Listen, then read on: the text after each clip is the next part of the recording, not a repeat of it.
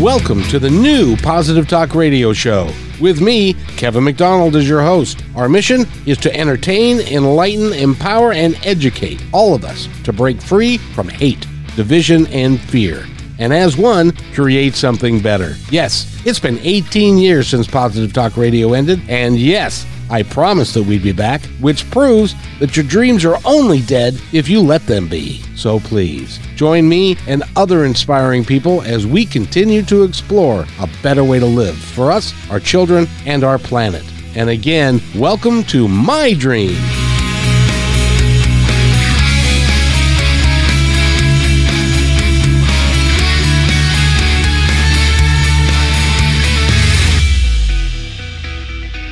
And welcome back to Martha Norwalk's Animal World for a Sunday. It's the last Sunday of the month, which means that either Martha's got a terrible cold or she's not here.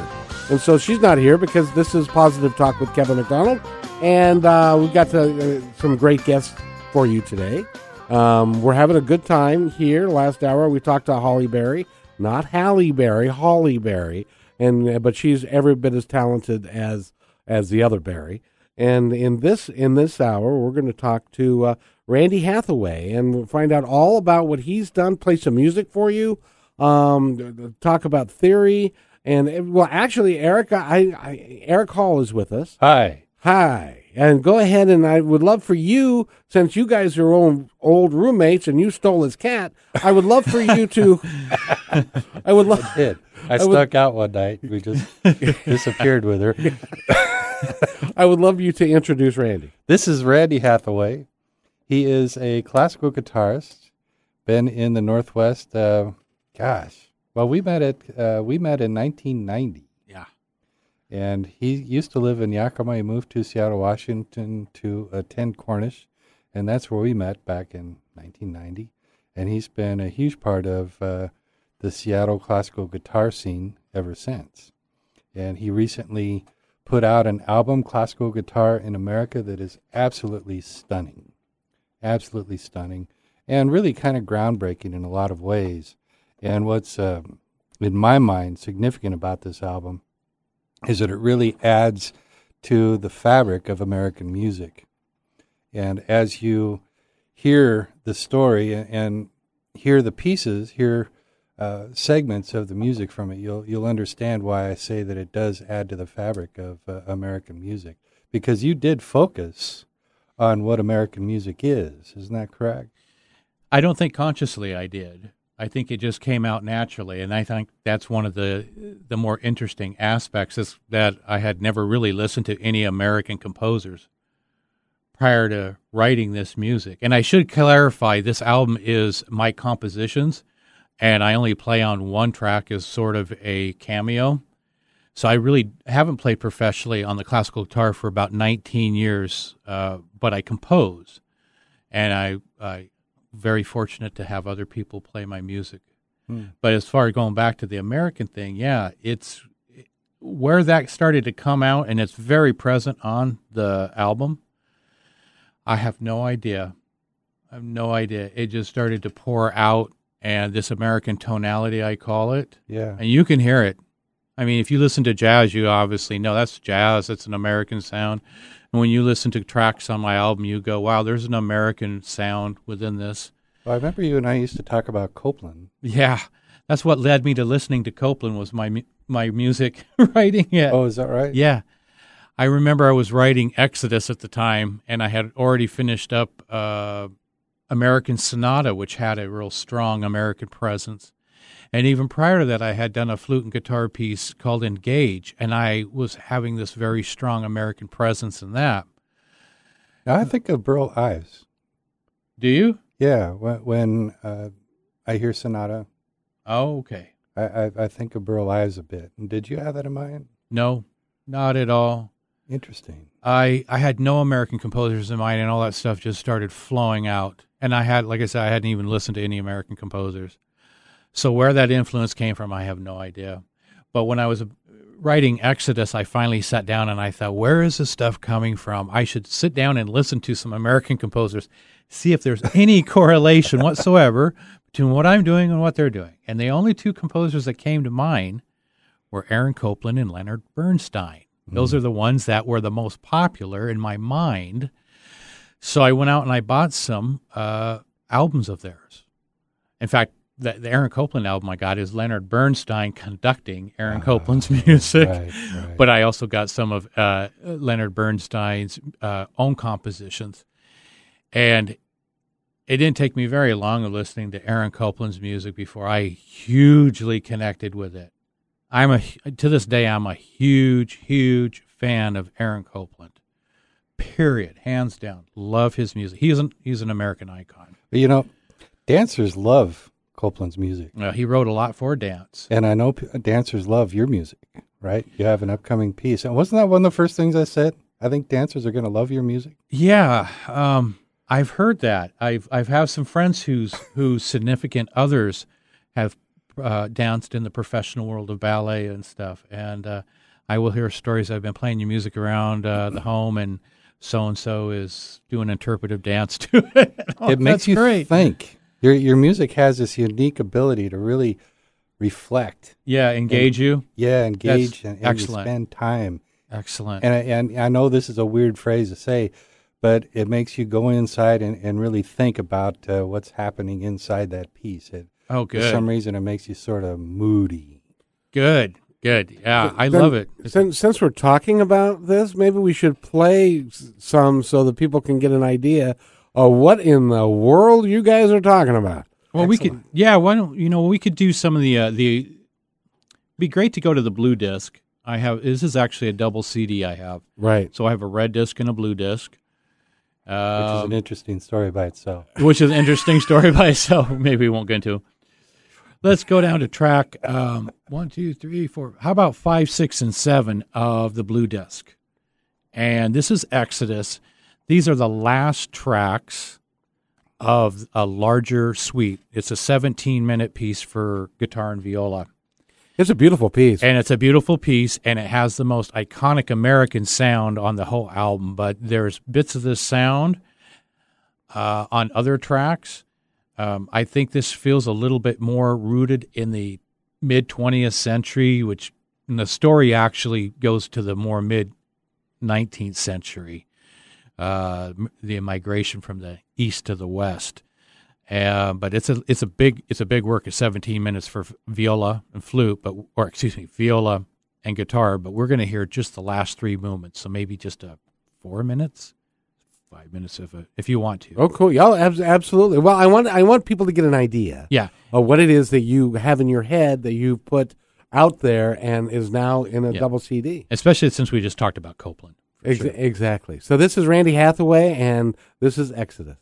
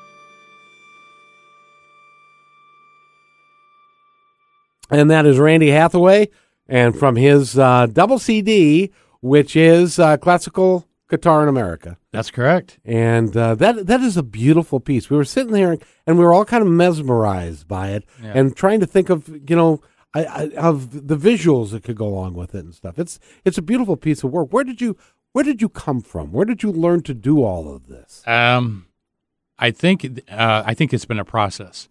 Because I have a degree from Cornish College of the Arts, and I was specifically back in that time doing classical guitar performance. And then post-college, I got together with a couple friends from the Seattle Opera, and I started doing a lot of arranging, so I would arrange my own parts. And then composing came after that. So everything kind of morphed in that direction. So I don't have any formal education in composing, but I have formal education in classical music. And so I think, just carried those experiences, and somehow it just started to formulate out of necessity in a way. Absolutely. Holly, what'd you think? I loved it. It was beautiful. As a matter of fact, if you'd like to get a CD, you can come to Randy's car. Yeah, come to my Jeep. It'll be in the parking lot. I got a few out there. And also, what's your website? RandyHathaway.com. Spelled how? HATHAWAY. And Randy's just RANDY. So if you do RandyHathaway.com, you can do CDs, or you can also do downloads, which a lot of people are doing nowadays. And I've got it set up so you can download individual pieces or the whole album. And also have if you have musician friends, all the pieces on the album have been published into sheet music, so we have all the sheet music up there as well. And there's other things to explore. I've got a couple documentaries up there, and some radio interviews, pics, and all kinds of goodies. So if you are a guitarist and you would like to play this, then you can pick up the sheet music. You could pick up the sheet music, yeah, absolutely. And the album's got voice on it. We've got 5 pieces for voice and guitar, voice and flute. You just heard voice I keep saying voice. It's guitar and flute, guitar and viola, and then we've got some solos, duos, trios, quartets. So it's really got a lot of variety going. But your guitar sounds like a voice because you're speaking a language through it. Sure, why not? Why not? I thought I'd be as deep as I could get. Well, I think like each instrument is like a cast member of a TV series or show or something like that, and they're playing out this act. Yeah. So a voice does make sense. Yeah. Well, the guitar is also a melodic instrument. I mean, the beautiful thing about it is it can be self-contained because it's got the ability, like the piano, to create harmony. But it can create beautiful melody. But then when you put the viola, you got to give it, plenty of room to take the melody there. So we gave the viola a lot of beautiful lines in that piece that you would just listen to. That's almost like we're putting a script together. I thought about it all the way through, and it was a story. I had in my mind what it would be like to migrate from the east to the west during the 19th century. American lifestyle. And I watched, a few documentaries and read books and heard stories from my family about their migrations and where our family came from, and talked to friends about where their family came from. Everybody migrated out here for the most part, at some point. Everybody did. Pretty much, except for the indigenous people who were here. Everybody else migrated out here. And so there's lots of stories. And that really intrigues me because that is... today travel is planes and trains and cars and It's just easy and quick. And then back then it would have been horse and probably wagon. And to think about how rough that would be and what people would have to go through. I mean, you would have to have so much tenacity to be able to pull something like that together with your family and friends, leave someplace, leave your life, and take a chance on going across this huge continent and settling. So anyway. And there were no gas stations you could stop to go use the restroom either. I can't believe that. No, you can't pick up a Twinkie, a Snickers bar. We're talking with Randy Hathaway, and Eric Hall is here. Holly Berry is here, and I'm here, and we're going to go take a break right now because we need to sell some advertising for Martha. So go buy her products, go look at what she's doing, and we'll be right back. You're listening to KKNW, 1150 AM. Chickens. We have chickens in the house. By the way, this is the last Sunday of the month, which means it's Positive Talk Sunday with Kevin McDonald. How is everybody today? I get that CD. There is a CD. She has one. Martha's got, and during the holiday season, she's got the Jingle Cats. Does she really? Yeah. That is a classic. It makes you want to too, dance to it. It's not like upbeat. Some people go, well, wait till you hear the pigs. That's coming. The pigs are a whole different thing. But Martha is a wonderful hostess, and she does a great job of allowing me to come here and to bring my friends and some really, really talented people. Holly Berry was here last hour. She's still here.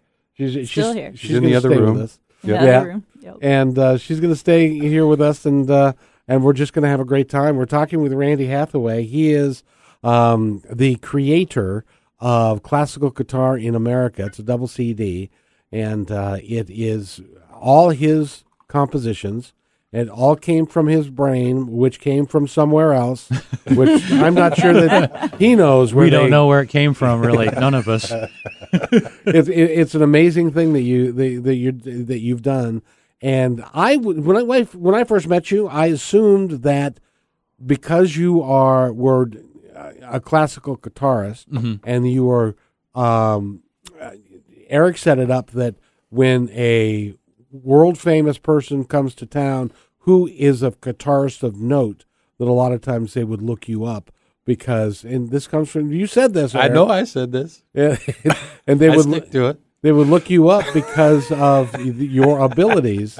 And so he lived with you. He knows. You stole your cat. He knows everything. That's right. I knew when to steal his cat too.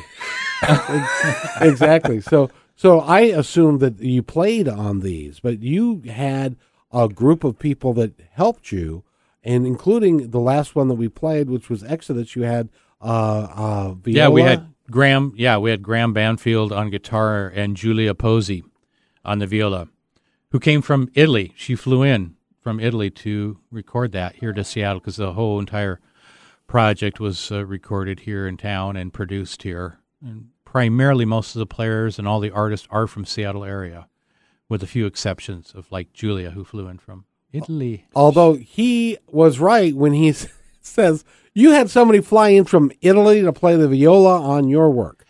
That is correct, and I feel very honored by that. Of course. Yeah.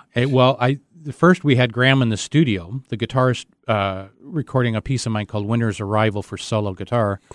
And Julie was accompanying him at the time. They were dating, and it was her first time in America. They met over in Europe. And after the recording session, just talking with Graham, having a great time, I said, Graham, I would love to bring you back to record this iconic piece, Exodus, and I just need to find a violist. And then he, of course, points to Julia and says, what about Julia? She's a violist. And we've played together, and she's been trained since she was 4 years old in Italy, the real deal.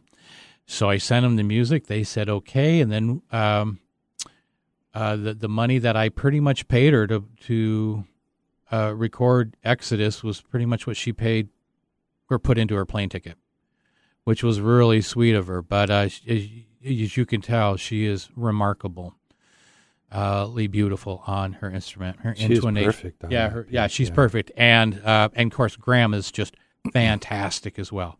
In fact, Graham, out of the 18 musicians, Graham put more minutes on this album than anybody else. They play really well together. Yeah, they play well I got to ask, did they work out? No, she married somebody Sorry. else, and he went to New York. I'm sorry, But dude. they are, you know what? They're still friends. Are they? I I'm think not so. surprised. I'm not surprised. But, I don't ever really ask. I thought they broke up because of the album. it's a breakup album. Yeah, after Yeah. the recording session, they were like, we're done. Can't No, take just it kidding. anymore. No, they play beautifully together. Yeah, they do. Didn't it impress you that you could get 18 musicians to come and play on this, and they did it because they believe in you? I never thought of it that way, but I was very honored to get that many. I didn't plan on getting that many. I really thought 9 or less. But the very first musician I started to recruit kind of let me know, was like, wow, I've got a lot of projects going and everybody else does too. And maybe I could play on 1 or 2. And I thought, okay, that'd be great. And then I thought, ooh, 1 or 2, I got 15 compositions. Uh-oh, I'm going to have to start recruiting folks. Well, this speaks to the level that these people take seriously their Yeah. music. Oh, absolutely. How committed they are to their projects. Because, Yeah. And this music also, I realized that would have been taxing. I could have gotten away with using 4 classical guitarists to record everything on this album. But that would have been really taxing. That would have been telling somebody to take 2 years out of their life. Drop all your projects, come learn my music for the next 2 years. And then, they probably would have if I would have shown them big, huge rock star money. And I didn't have that. So, being able to commit to 1 or 2 songs, much easier. But that also required me to recruit 13 classical guitarists to the album. Yeah, but doesn't that mean that each song has got its own flavor because Yeah. of the interpretation brought by each individual artist? It can be, although I was a little bit of a dictator there. To be quite honest with you, I kind of figured out in the live world, they can do whatever they want with my music, and they will, and they have. But in the studio and in the rehearsals, I always want to hear their opinion, and I'm super open to that. But at the end of the day, they know that I will make the decisions of, nope, I don't want that, and I need more of this. And everybody was really cool. My whole idea is to make a really good relationship with the musicians so that everybody feels extremely accomplished about what they're doing. But it's also going to be my decision on how things go with it. Because like I said, it's my one chance to show off my compositions to the world, and then as they go out there and they perform, and many have, they'll do whatever they want. Well, that's how you sustain the integrity throughout the album. Yeah. It really, once you sit down and listen to it completely, you can hear that influence through the whole piece. It doesn't unravel and have all these different influences doing different things. You can hear a cohesion to it. Yeah. It really comes across well. I'm so curious with the whole business background stuff that I have. A project like that sounds enormous. Yeah. I'm so curious the history, how long it took you. Took me as far as financials, I saved up for this project for 10 years. Wow.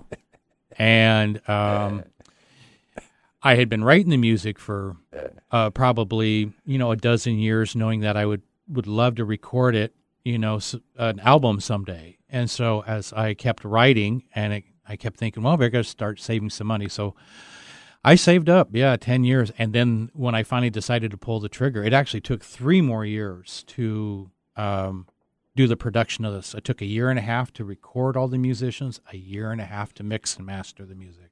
That's an amazing amount. It is amazing Yeah. amount. So it's, 10 years of saving, 3 years of it. So that's a good chunk of time to get an album out.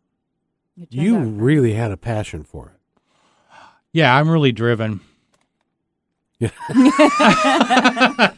tell you, I used to come home and he'd be at his laptop. He's sitting on the sofa. Oh, you got to hear this. And I'd sit down and the computer, because you're using what program that would I play use out that? Sibelius. Is that- Sibelius, that's Yeah. right. And we go, bum, bum, da-da, bum, bum, da-da. Yeah. That's why Eric was. Oh, that laughing sounds when I great. asked you. And after about 6 months, I've got all this stuff embedded in my head. I could just, I'm driving down the road and I'm starting to sing, bum, dum, Yeah. Oh, that's good. I'm glad that got in your head a little bit. Yes, it did. But in a good way, right? But in a good way. I was so happy to hear a guitar playing rather than the computer. Because, boy, it sounds so much better on a guitar than it does in the computer. Yeah, and actually that's no offense to Balius. That's an issue you have to go through is when, as a composer, and you're writing with these computers nowadays. Back in the day, we used to write everything down by hand. When I was doing all my arrangements, they were all done by hand because I didn't have this program. But the program makes it great because you can do playback. And you can put headphones on, you can close your eyes, you can really sink in and listen, but you get synthetic instruments. And unfortunately, my program's older, and it can sound like a really bad 80s Casio keyboard. And so it really trips you out. Sometimes you go, is it going to really sound that bad? And then I'll have to get on my guitar and I go, no, it sounds good on the guitar. Go back to the computer. Ooh, that sounds horrible. So you play this game with yourself back and forth. Interesting. And that's why you always have to get the music out there and get a good read-through with the musicians. Interesting. Before you ever have it performed or recorded, just to make sure that you are on track, because you do have those questions and all the time, even now. Huh. Because you also used the keyboard upstairs, too, while you were... No, I never did. No? No, I just sat there for looks. Did it? Yeah. Yeah. It made me look like I was actually more sure well-rounded as a composer, having a keyboard. I write everything on the guitar, even the viola, the voice, the flute. And I've done recently English horn.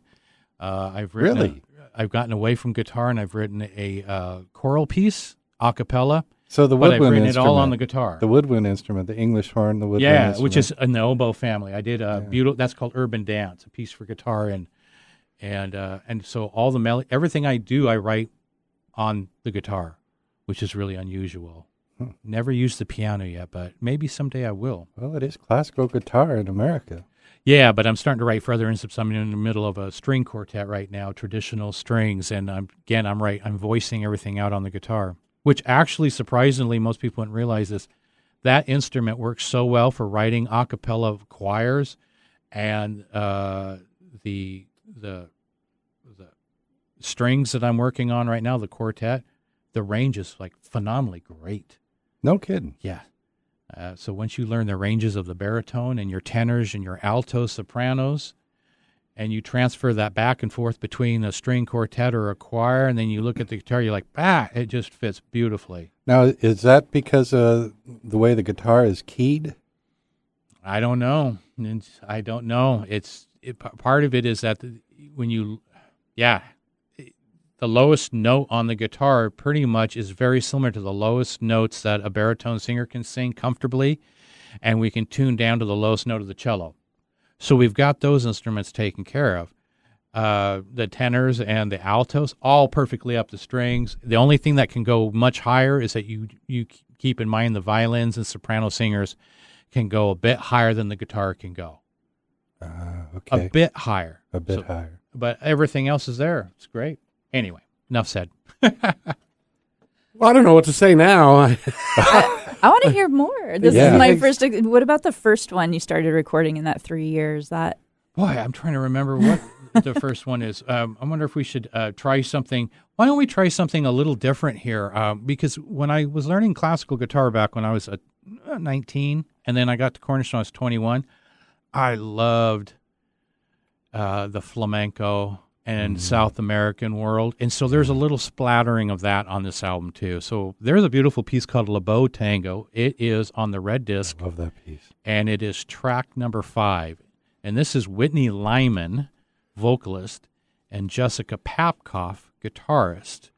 And this is just some beautiful... I love her voice. Beautiful old song that I found some words to, and I had already written the music, and I incorporated it together. It's called Le Beau Tango. Before we do that, we're going to take a break. Okay, sounds great. In any event, so we're talking with Randy Hathaway, and Eric Hall is here, and Holly Berry, and we're going to take this break, and then when we come back, we'll reintroduce that song and have, and we'll talk about it. And welcome back to Martha Norwalk's Animal World, although it's not really Martha Norwalk's Animal World. It's Positive Talk with Kevin McDonald, because this is the last Sunday of the month. And who do we got? We got lions this time, and giraffes. Lions and elephants. I don't know if giraffes make a noise. I don't think they really have like enough vocal cords to actually make a sound. If Eric is over there snoring. So Sasquatch sound. that's a Sasquatch sound. So we're talking with Randy Hathaway, and we set up to play this song. What song are we playing again? We're going to listen to LeBeau Tango, and the instrumentalists are Whitney Lyman, voice, and Jessica Papkoff, guitar. And this is Classical Guitar in America.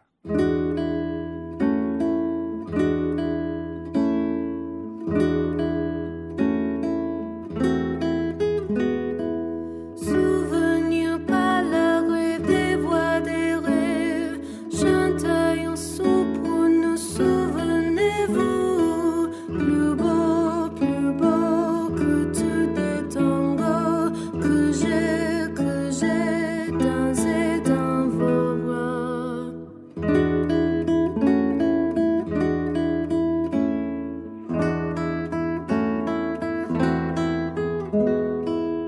Minute près de passer que j'aimerais pas encore effacer de mes chères pensées. Plus beau que tout des tangos que j'ai dansé dans vos bras. Son souvenir me poursuit jour et nuit. Je pense à lui, car il m'a fait connaître l'amour pour toujours. Il est plus beau que tout des tangos que j'ai dansé dans vos bras. Il laisse étendra que nos corps tremblent pour l'entendre. Venez danser, plus beau que tout des tangos que j'ai dansé dans vos bras.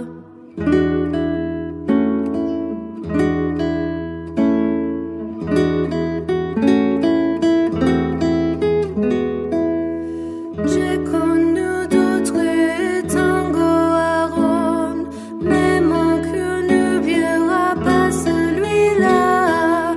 Plus beau que tout des tangos que j'ai dansé dans vos bras. Son souvenir me poursuit jour et nuit. Je pense à lui, car il m'a fait connaître l'amour pour toujours. Il laisse tendra que nos corps tremblent pour l'entendre. Venez danser, plus beau que tout des tangos que j'ai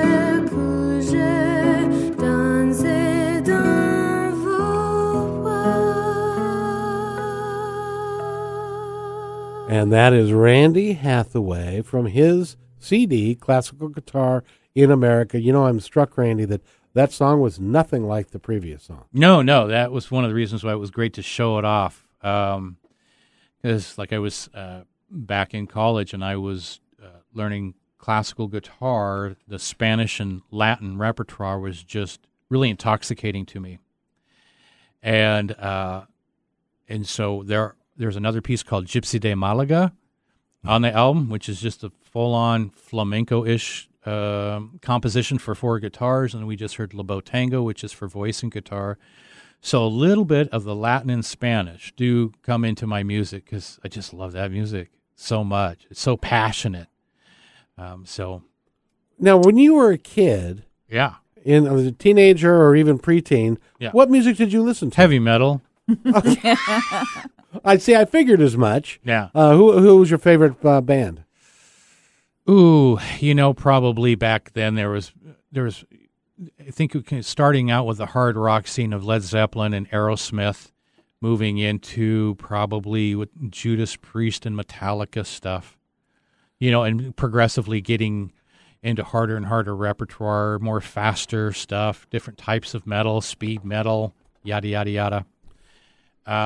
You were in rock bands when you were. And I played lead guitar in these metal bands when I was a teenager, and I started to just kind of burn out. I was starting to get bored, and I don't know if it was because of the guitar, the music, or I was just losing the challenge. So that's when I started to study classical. I was hoping to give myself a boost, see if I could get re-energized with music, because I was working so hard at it. I was putting like 6 to 8 hours a day on my guitar, playing in these bands, and was finding myself losing interest after about 3 or 4 years. And then I started studying classical guitar, and I was like, whoa, this is a different animal. This is a real different animal. I wasn't for sure how to think about it. And then, like I said, when I started seeing the really fast flamenco and the really rhythmic South American Latin music, I started to connect with those aspects. Not that I didn't connect also with the traditional composers as well, from the Baroque and classical and even Renaissance periods. I certainly have. Well, yeah. Just sitting here to listen to you talk, it's like I'm talking with my nephew who's a computer geek. Yeah. And it's like you speak a whole different language.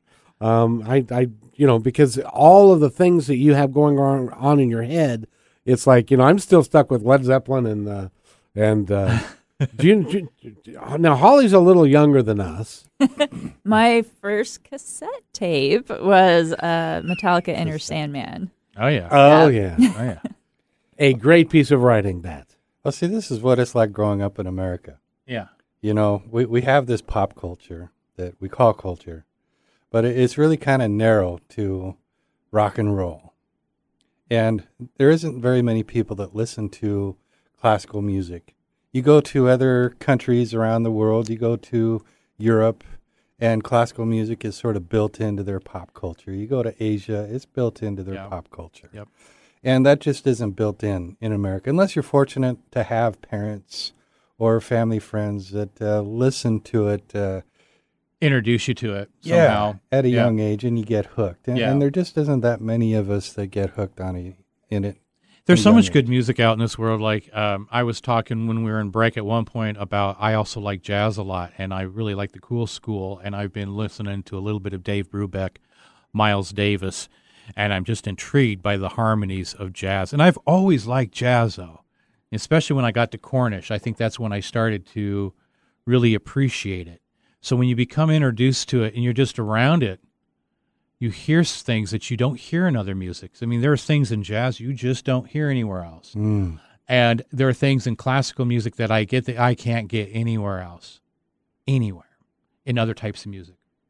So you are right. In Europe, they're very well-versed with this. I wish we were a little bit more here, but it's never too late for anybody to ever just try things out. Now, is that because we just have never really done it? They have or? a longer history. I mean, they've got hundreds of years of classical music history, and the most well-known composers of that field are from there, and we have a much smaller history of composers from the classical world. I blame it on our car culture. And I'm going out on a limb when I say this, because forgive me, I love cars. I love cars. But Highway 66 was the downfall of classical music. Because? Well, because that built its own culture of rock and roll. That really engaged rock and roll as a popular culture. That was the rise of it. Because radio became very involved. People tuned into their radios, and that was the time that, Elvis Presley and those guys are really getting hot. And the Beach Boys. And the Beach Boys. Jan and Dean. And that was getting popular. And we're a youth-oriented culture. And cars, rock and roll represents the youth. And since we're capitalist dogs, we focused on that. And let's face it, our attention spans are really kind of focused on, back then, probably 7 minutes and less. And classical music can challenge us. Let's play a half hour or 28 minutes of a good piece of music and make us think a bit. Well, you couldn't get on AM radio, or in those days, AM radio, if it was longer than 3.5 minutes. That's part of my Highway 66 killing classical music, Because name how many pieces of classical music would Yes. fit into a popular radio format. You've actually thought about this. I came up with it. It's out there. You I'm need to sitting copyright that. on the part of me that came up with this. But seriousness, that fits, right? Well, and it's I even think it's an aspect of it for sure. Yeah. and Yeah. it's even progressed to that. Like TikTok, it's 15 seconds or less. There you go. And look at American educational system. Is it really 15 seconds or less? Or less, yeah. Isn't that Ooh, insane? I What see what can- you're what can saying. you do in Yeah, your 15 attention seconds? It's span. amazing Yeah. what they can do in 15, but And- I don't think it's necessarily a good Right. thing. I don't know. It has It- yet to be seen, but yeah. Well, there we go. And then we can go back into our dyslexic conversation about the evolutionary process. But that's something we can talk about before, because music is tied into that as well. I just want to bring up Lady Gaga for a minute. I mean, she's a really well-known American pop singer among many generations, especially youth. But one thing that a lot of people forget about is she's actually a very well-trained classical musician. She is. And if Hell you of go a onto designer, YouTube too. and you search like Lady Gaga, piano playing or something like that, it is just breathtaking what she can do classically, in addition to being this really well-known pop singer, because she's so well-trained in classical music. See, I love pop music. Still, I mean, obviously, I grew up on it. We all, when we were kids, we listened to the radio and what was available to us at the time, and what our friends were into. And I learned things about pop music that I use even in my classical compositions. And one of the things is how to write a good hook, how to get a nice thing stuck in your head, and not to be afraid of repeating something a little bit. Although one of the things I think that we do miss, was you hit upon it, about TikTok in 15 seconds or less, is this attention span problem that we have, that we've created, we've started building into our society.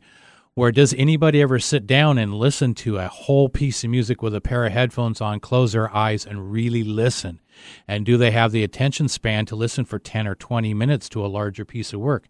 Not very many people do, and I feel I feel sad about, because too many times people listen to music as background, like in your car, as you mentioned, or somewhere else, and even just sitting down on your couch and really listening. And I think people sometimes need to ask themselves, when's the last time I really, really listened to a piece of music uninterrupted, somewhere on a couch, a chair, a bed, maybe even put some headphones on. And even the quality of our sound, we have all this new technology that's come out.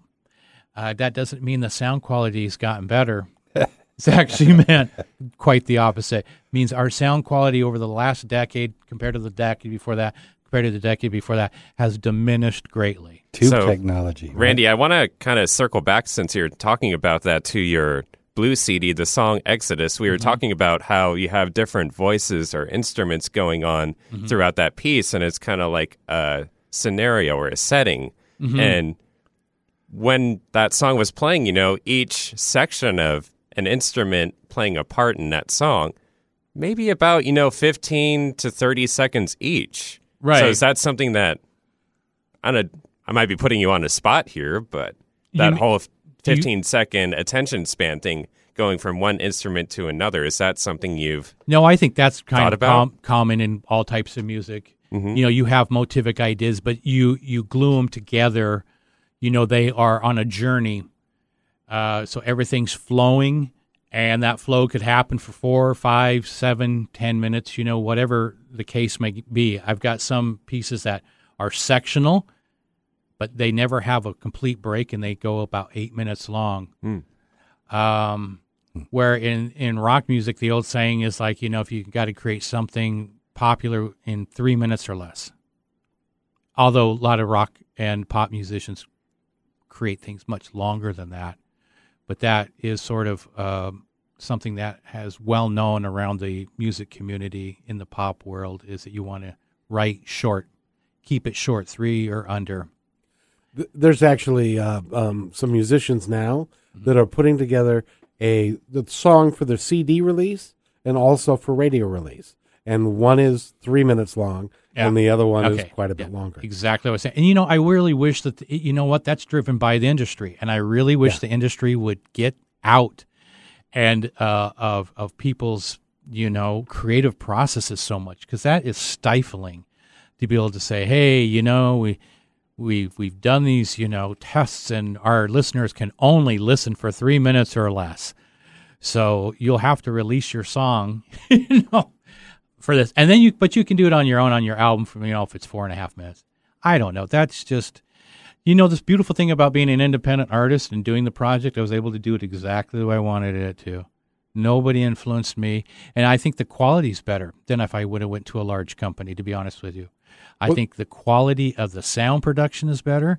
I think the quality of the sheet music I put out, when I look at other publishing companies and I look at mine, the art, the typesetting of all the notes, it's way higher quality. And I didn't have to listen to anybody tell me that I need to do this or that. I'd love to see you put that in vinyl too. Like I said, maybe 8-track as well. No, the reason, because vinyl's making a comeback. Yeah. And the sound quality is so much better than an MP3 or even a WAV format. Yeah. It's really cool. But we need to take a break for the top of the hour. And Holly, would you like to take us out for the top of the hour break? We're here on Martha Norwalk's radio show. Martha Norwalk's Animal World. Very Animal good. World, and this is the once a month stand-in where she can get a day off with Kevin McDonald, Positive Talk, KKNW, 1150 a.m. And I thought I was putting Randy on the spot. Done. Very well done. She passed with flying colors. We'll be back. And Love Train's coming up next, and we'll let Martha say her yogi energization prayer. So remember to keep those places in mind that are really struggling in the world right now and can use some of the Love Train as well. Send it out and bring the energy. Here we go. O infinite spirit, recharge our bodies with thy conscious cosmic energy, our minds with thy concentration and determination, our souls and all souls with thy ever new joy. O eternal youth, body and mind, abide in us forever and forever via the Love Train. And I hope everybody enjoyed the Love Train. And that's Martha's contribution to this show, that even though she's not here, she's here in spirit. This is the last Sunday of the month, which means that this is Positive Talk with Kevin McDonald. And we've got a room full, actually 2 roomfuls of people. And we're doing very well. We're being COVID-friendly. And we're talking with Randy Hathaway, who is a music god, as far as I'm concerned, because he speaks a whole different language. Eric Hall is here. Hi. Hi. And Holly Berry is here. Hi, Holly. Hello. Oh, hi.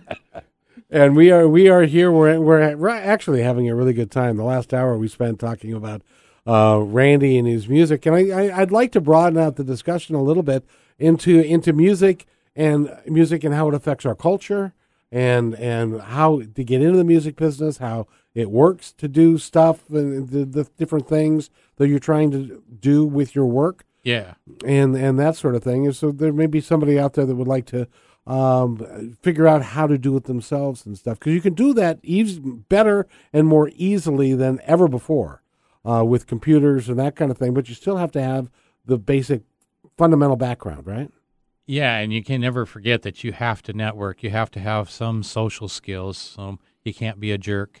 Or you shouldn't be too much of a jerk. That's why I failed at a musician. That's why he's a bus driver now. Did you know that? There's a test that he had to take. And he aced it, I think. He did, Yeah, and the test was to fail society. it's the jerk meter, and So what does that make that singing bus driver guy? Walid, he's a buddy of Yeah. mine. Yeah, he's terrific. He's terrific. He's a nice guy in real life. I'm surprised that he made it in. Yeah. Now, I used to be a bus driver, so I know what you're talking about. But talking more about music in general, is there anything that hurts your ears that's coming out today? I don't really listen to anything that's coming out today necessarily. This might be surprising, but I go through periods of time, long periods of time, where I don't listen to music at all. Really? Yeah, because you saturate yourself sometimes, or at least I do, with writing and being so focused on it. And when I get done, I don't want to hear music. So my friends used to make fun. We used to go out to a couple Irish pubs and shoot a little pool, and there might be a live band there. And they would be really into it. They'd be like, what do you think of this band? I'd be like, I don't know. I haven't been listening. I've been shooting pool. I don't listen. That was one of the bars I played at. Just A lot like of me people as were a pool doing player. that. But not listening. But when I do, it's very concentrated. Like if I'm going to get into listening to like some American, I've been listening to a lot of American composer stuff. I will sit down really uninterrupted and really listen. But as far as what's coming out today, let me think. What is coming? I have no idea what's coming out today. Sorry. Now, do you listen to, Holly, do you listen to current music that's coming out today? If you listen to, I do, yeah. Sometimes, so we have, you know how you can have the like Alexa or the Google in your house. So sometimes I'll straight ask her. I'm like, hey Google, play the top 20. You know, and sometimes I'm very like, oh, I need to do this at least once a year because some of that stuff's really new and really different. And it's like a lot of like ethnic dance. It's like really heavy with like dance and like some rap overtones mixed in with it. So you'll have like something, you know, Beyonce-ish, but then you'll have the rapper at the same time too. And then it's really like something you could wiggle your booty to. As you know, I don't replay it a lot. I have my favorites, you know, but yeah, it's good to like every once in a while straight just let Google tell you what's up. yeah, well, that would be. I should try that. See, although my Alexa has a learning disability, so I've given up on her. But I rely on Pandora, you know, very much for the same reason because you can program these bizarre names. So I'll just start typing in some. I'll start with a letter. And I'll go N-A-G-U, and then it'll come up with all these choices. Naguri, so I'll go, that sounds interesting. So I'll click on that, and it'll play something from, you know, South America. The real Southern America. Yes, the real America. And it will be absolutely wonderful. So you can explore things, you know, if some real, what I call, you know, real music from places that comes out of a culture, and you can actually get a sense of where the music comes from, and not necessarily engineered in somebody's studio that's manufactured to last 2.38 seconds. Yeah, you know. Yeah, I think for me, what I have done instead of listening to a lot of new things is introduce myself to new things. And I went on almost 10 years kick of listening to primarily mid-20th century American composers. And I had no idea how many were out there in the world. I was really ignorant at first. I thought, I might come up with a dozen or less. There's hundreds of, maybe into the thousands and thousands of American composers. And then coming up and has anybody ever heard of Harold Shapiro by any chance? Harold Shapiro. That would be a name I remember. That sounds like a lawyer. Please go listen to his four hands or the sonata for four hands on the piano. Really? Yeah. American composer. He wasn't extremely prolific like Aaron Copland or Leonard Bernstein, but Aaron Copland said he was one of the most brilliant composers of their day. And he just passed away a few years ago. He lived a very long life. Anyway, I just introducing myself to his music and going, wow, who is this Harold Shapiro guy? I really dig his music. A lot of strong jazz elements in his music, but also a lot of Beethoven-esque moments with a big, huge dose of American sound from the mid-20th century. And you start to go, wow, this is really awesome stuff. So I've been introducing myself to new stuff that's not new, but it's new to me, from that era. And it's been fun. Take that. Like I said, I got to get more into jazz, so just little by little I've been, Now, you started in music in the 70s, 80s, around in there? Probably 80s, yeah. It's changed. Oh, absolutely. The business has changed. The business has changed a huge amount, yeah, because, back then, you'd record companies and publishing companies, and nowadays most people like myself, independent artists, there is some good news that we can do a lot of this stuff now thanks to computers ourselves and produce these projects ourselves. And that means we have more control. But then there's also the bad side that I call the bad side. At least for me, it is. For other people, it's probably just fine. But you have these platforms out there, the Pandoras and the Spotifys and the ones that do all the streaming services that are raping the musicians of their fees. Sorry, Nicaros, you good. It's horrible. So I don't really want to get far down into that, but the musicians are getting paid almost nothing, but the CEOs and the people who work in the companies are paying themselves a nice paycheck without ever having to pay the musicians up front for their money or reimbursing them for their music, which is just ultra sad, most unethical to me. And just get me as red as a bull if we talk about it too long. Well, just real quick, just so people understand what we're talking about. When you go online and you stream a song, the artist is supposed to get paid, but you gave us a statistic of what the percentage was, and I got an email saying that's criminal and that's horrible. Yeah, but it's criminal, absolutely. What was the percentage? Well, I will just, I don't know it specifically, but it's like put a 0, then put a point, dot, 0.007 of a cent per play that musicians get. So just do a 0. Yeah, maybe you can get it on. We're looking it up right now. And then add a couple more zeros, and then 1/7 of a cent was the last that I had heard. Maybe they've gone up to 1/9 of a cent after a couple zeros. So one of the artists that was on my podcast recently had 500,000 plays on Spotify, and they made $13. That I don't know what. He's got the computer over there, or the. I'm just looking at if a song had 1 million plays or something like that, and they get like 0.7 of a cent. You were saying that's about $7,000 to the artist. Yeah, it's not 0.7 of it. It's like 0.00. It's like 0.007 of a cent. It's really bad. It's not 1/7 of a cent. Well, and all the different platforms are going to have their own different... 700 then. Yeah, Yeah. and that's for a million plays. For a million plays, that's $700. So the person who had 500,000 got $350. So your smash worldwide hit only got you $700. That's groceries for like maybe a couple weeks, right? exactly. What are they That's a complaining week's about? paycheck. No, kidding. For however many months of So work put into producing that $350 song. a week is a low income paycheck. And so you guys do it because you love it. No, that's not a. I do it expecting to get reimbursed too. Yeah. I mean, this Well, is it's a only business. fair. This is a business to me too. I've always been about business. I do it because I love it. I'm passionate about it. But yeah, if we talk about this too long, Kevin, I'm going to get hot. We should get off the subject. Okay. Well, why don't you guys get together and pick another song that we can play? Yeah. So we talked earlier about the music being engaging. Yeah, As Eric was mentioning that.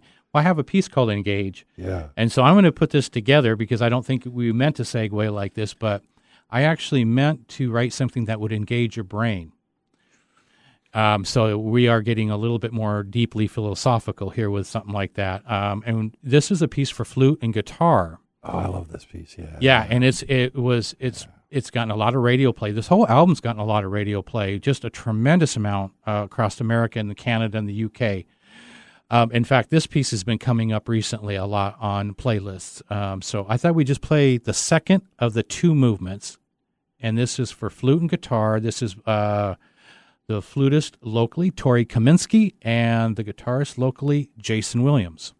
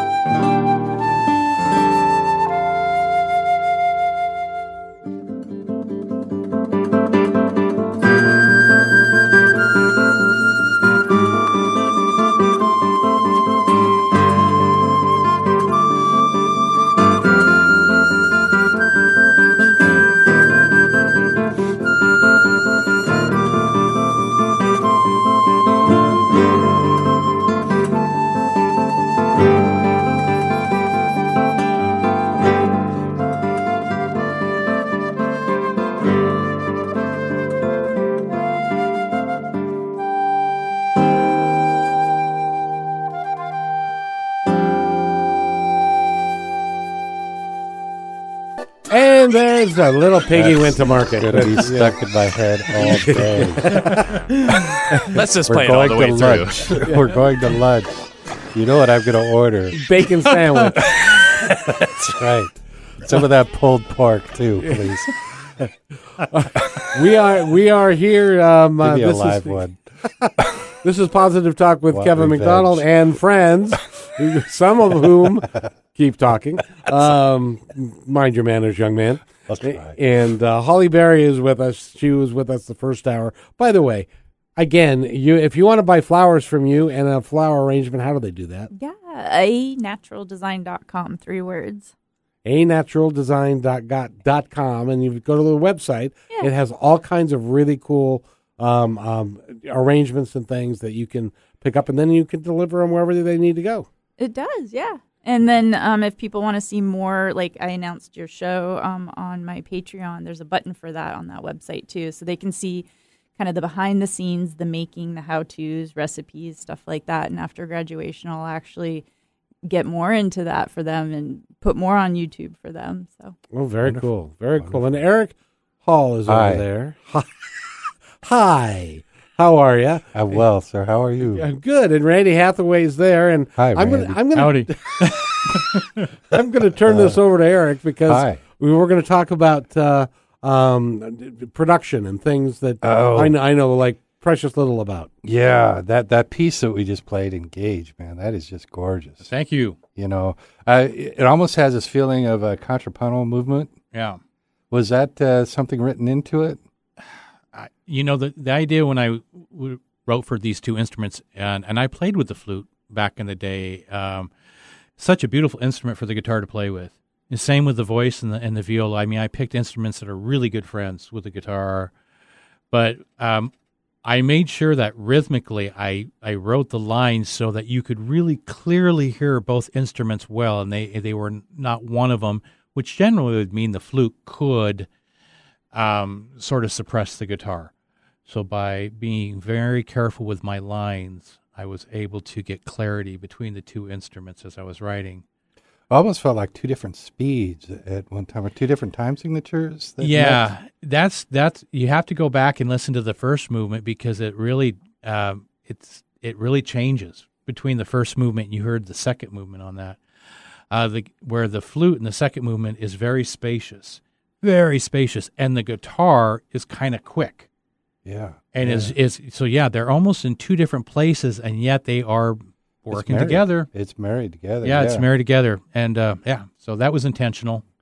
Fabulous. Did that create any production issues? No, No? more just me writing issues. I actually wanted to tear apart the first movement. That was the whole concept, is I wanted to engage your brain into like wanting to think and open up and learn. You know, that time when you like maybe turn PBS on and you start to see a show like starts setting up and your brain kind of kicks in. You're like, oh yeah, I'm going to watch a documentary. I'm going to watch this PBS show or this whatever. I wanted to create some music that would kind of do that same thing, kind of trigger your brain into wanting to learn. And after I wrote the first movement, I didn't know what to do for a second movement, and I felt like it needed to go further. So I tore the first movement apart, and I call like deconstruct, and kind of flipped some things backwards and had a lot of fun with it, but it took some effort on the composition side for me to get what I wanted. Oh, it turned out wonderfully. Thank you. It's just wonderful. Yeah. Now, so when you went into the studio, I know the production on this CD was huge. This was a massive undertaking. Massive. It took you years, right? 2-3 years? 3 years to 3 years. just do the CD, the recording, and the mixing. Wow. Now, was this after it was written? This is, so, 10, 12 years of writing and saving money, and then another 3 years of producing. So, good, more than a dozen years involved into getting this one CD out.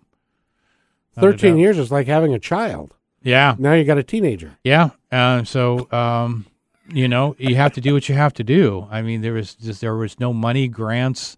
Nobody was going to plop any money and said, hey, just stop your life and just write and record and do what you do. I ran a music school here in Seattle for 6 years, and a charity concert series. I mean, you have to do things, and I used my money to save up, and it was costly.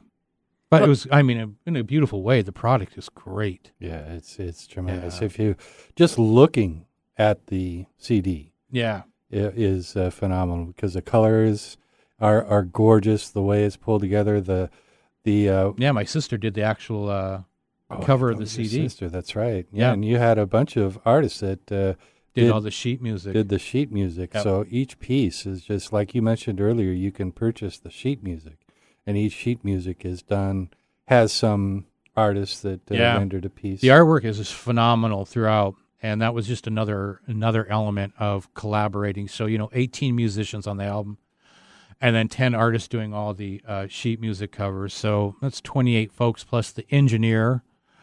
And I brought on a couple of my former professors from college to help me like co-coach sometimes in rehearsals. I mean, it was an undertaking like no other. Like no other. But it was also like some of it was like the best musical experience of my life up to this point. And absolutely. Were you able to, because this is over a decade, were you able that whole time as you're creating each piece and working with all these people from all over to save it? And did you have to like transfer it into different like programs or like digitally? Like how does that build work over a decade? Oh yeah, I save everything on the computer and stuff, but then I would also print it out and have like, hard copies of it. But that's the thing that's kind of wonderful about computers is we can there's programs out there that we can write the music on into sheet music and we can save it in documents. We can email those to the musicians and then they can either read it right off of their computer or print it out. So there's some beautiful things, and we can also do that as far as sound goes. We can maybe early on we might do a live recording, and then we save it on a little file on our computer, and then come back at some point when we're about ready to go in the studio. So it's good stuff. I think it's a good time to ask this question Yeah. now. So when you're recording the CD or the album, I should say, you were on a road trip, right? You were going from like east to west, or Kind of. traveling around the United States. No, not that far, but no, But you were in a car? my father was having some health issues at the time, and I had just closed down the music school, and I was just like, wow, okay, I'm closing down the music school. My father's having some health issues. He lives on the east side of the mountains, away from Seattle, and I was having to travel over and back. So I made 100 trips over the mountains over the course of 5 years, staying for extended period of times when I started recording this album. Okay, because I work in some music production as well, Yeah. and one of the big things as an engineer is known as the car test. So I was wondering if when you were traveling east and back from the mountains, were you listening to a lot of your music in your car when you were traveling? Yeah, so one of the things that the engineer always brought that up right at the very beginning as we were going through production is to make sure you listen to your music on as many different platforms like a home stereo, your computer, your car. I even got a boom box and listen to that so that you are listening to the different qualities coming at you. So absolutely, when I was traveling, you bet, because you got to do something for a few hours when you're going over the east side, right? So either listening or thinking a lot about production. And when you were traveling, did maybe something stand out to you when, like, let's say you're listening, but then you heard, like, this thing you were experiencing in your travels and wanted to add that into the mix as well? Or was it just pretty much kind of already set in stone? No, sometimes we could add things in, after we recorded it and stuff. Without a doubt, there's a certain amount of things that you can manipulate and stuff, because when you record, you're always trying to get multiple tracks and multiple takes. So sometimes you might say, hey, could you take a look at another take we did? I want to see if we can find this or something like that. We did a lot of stuff. We had to do a lot of stuff over the computer. We had to bounce, the engineer and I should mention this because it was Michael Thomas Connolly was the owner of AmpTC Studios and the engineer who spent 3 solid years with me going through this. And he was a wonderful engineer. The musicians who came in the studio loved him. He made them all sound great and comfortable. But we transpired back and forth through hundreds of emails, on this project. So that was something that I could do when I was on the other side. I didn't always have to be in the studio. Occasionally I would go back in the studio even after recording sessions to do some editing or some mixing.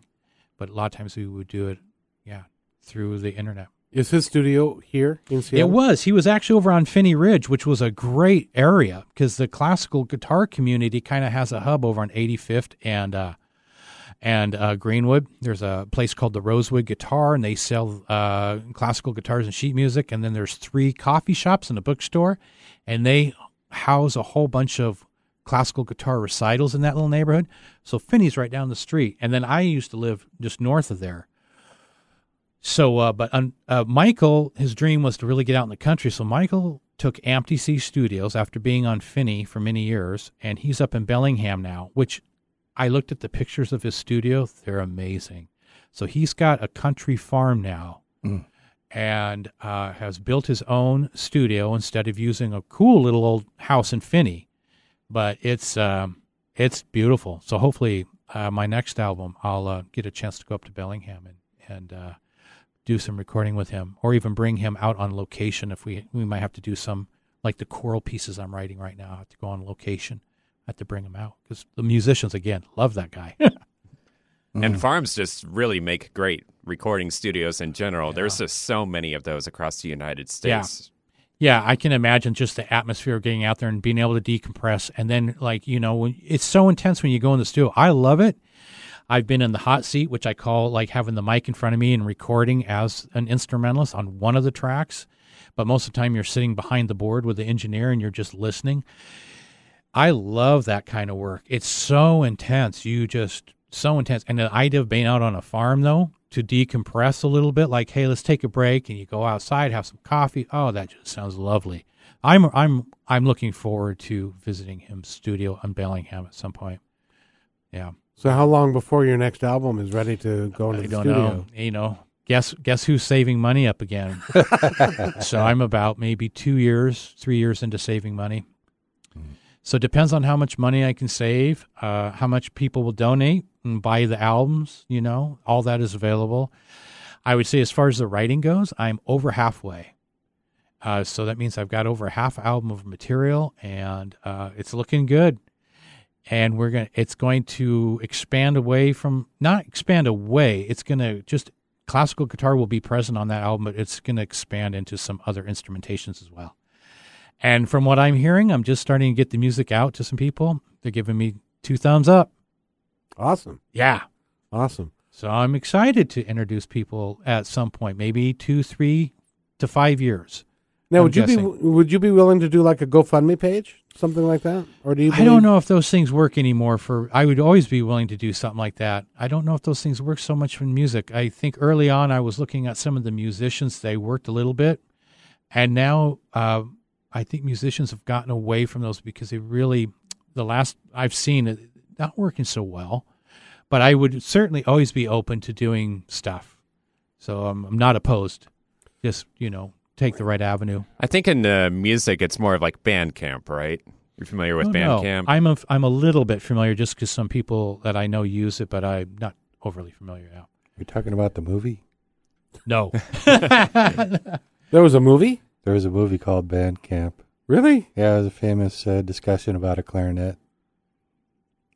That does sound familiar, but yeah, I have to go back and see if I can find it. Yeah, it's a flute. And it's a flute. Oh, is that right, Holly? Great actress, very funny movie. But what's the this one time platform you're talking about? Bandcamp. It's kind of like a place where musicians like start up and bands and stuff can go to publicize their music. It's like a social media type platform for bands that are either just starting out or something like that, like SoundCloud or just another one of those. Yeah, very good. Because there's Pantheon. Is that? Oh, Patreon? Or Patreon. Yeah. Have you heard of that? Yeah, I have heard of Patreon a little bit. Oh, I know nothing about it. Somebody else in this room But I don't know anything Yeah. about it either. There's so many websites out there like that, Yeah. where all the different genres can try to have a place where people can support them. Yeah. Yeah, I did get a couple grants in 2019 and 20. I got a Washington State Arts Commission grant, Nice. and I got a Jack Straw Productions grant, and they're over in the University of Washington, to help produce one piece of music. And so I might, it's a hard call to go down the grant world when you you put your time in and you look at the money that you get or the services that you get back, I think that if I went out and actually made hourly wage, I'd probably make more money than writing for grants. So, there's a lot of, but maybe not as much if I can go for some bigger fish. So, like somewhere you're getting like $5,000, $7,000 to $10,000 grants. These were more around the $1,000 to $2,000, which is great. And you're very honored to get those, and they're not easy. Some of them, there's a lot of people going after them. So when you grants get one, are not easy to get. And when anytime. When I got a couple, I was so flattered. And what was so great is that a couple of the committees or whatever they call the folks on the panels got back to me and said that the CD here that I used as my examples was just rocked them. They were just wowed by it. So that made me feel really good that Dynamite. I've got good product out there. You do indeed. You do indeed. Classical Guitar in America, RandyHathaway.com is where you go, and you can buy that directly from him. Yeah. And it's Jeep. And it's got it in his Jeep, yeah. There's no and I've got it in my Jeep. There's no and I'm running around Seattle, so just, Yeah. just flag him down and flag me down. And it's parking lot. It's not cheap. It's inexpensive because affordable. It's affordable because the music is dynamic and it's really good. So anyway, we've got one more segment before we have to say adieu for today. So we're going to take a break right now, and we'll be right back with more with Randy Hathaway and Holly Berry and that guy over there named Eric. Hi. We'll be right back. And welcome back to Positive Talk Radio. Positive Talk. Positive Talk with Kevin McDonald. And this is Martha. What was that? And Eric, behave yourself over there. Hi. That's so dang funny. This is Positive Talk. This is Martha Norwalk's Animal World. She's not here, thank God. She'd be yelling. Hi, Martha.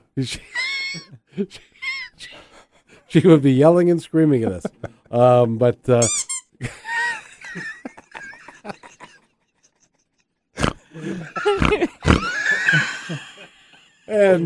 And Eric, never mind. By the way, Randy Hathaway is here, and he would like us to be a little bit more serious. Thank you very much.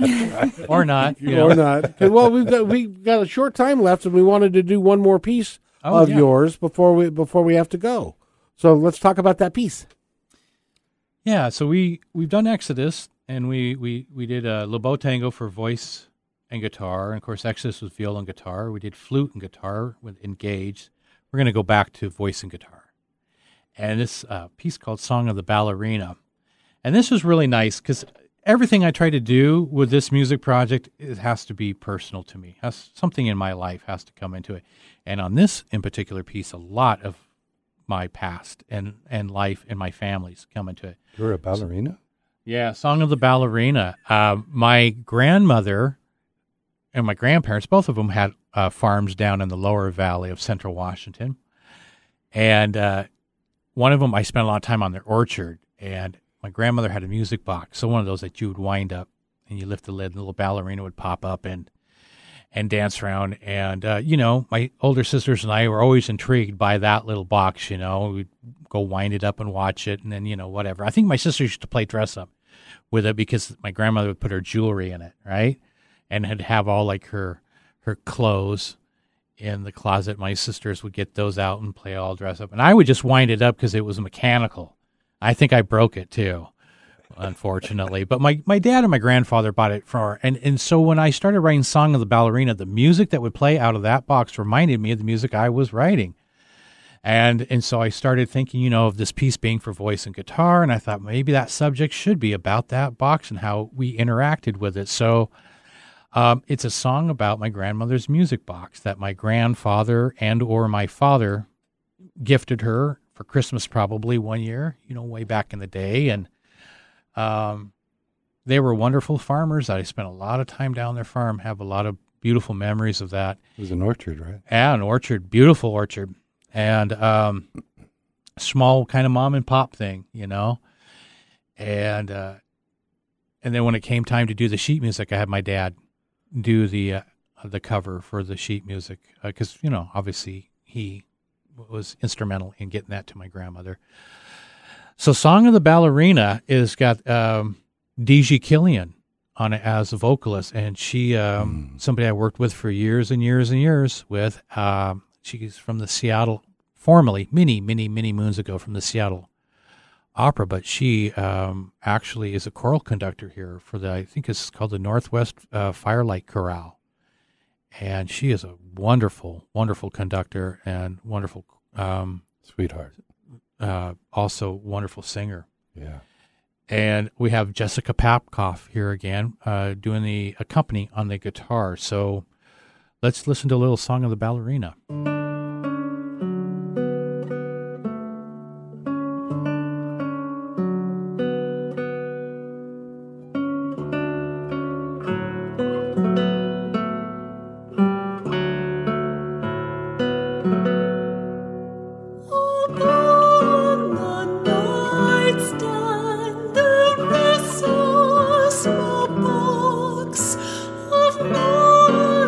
Treasures to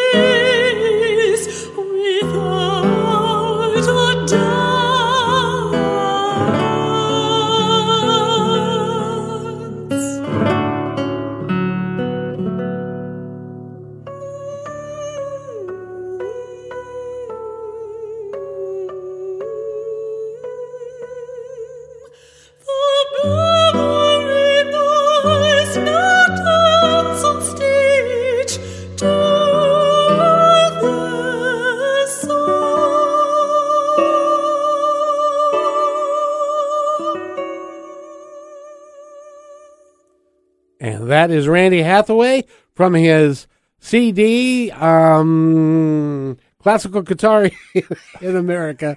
And that was beautiful, Randy. That's a far cry from Led Zeppelin and Metallica, I do have to say.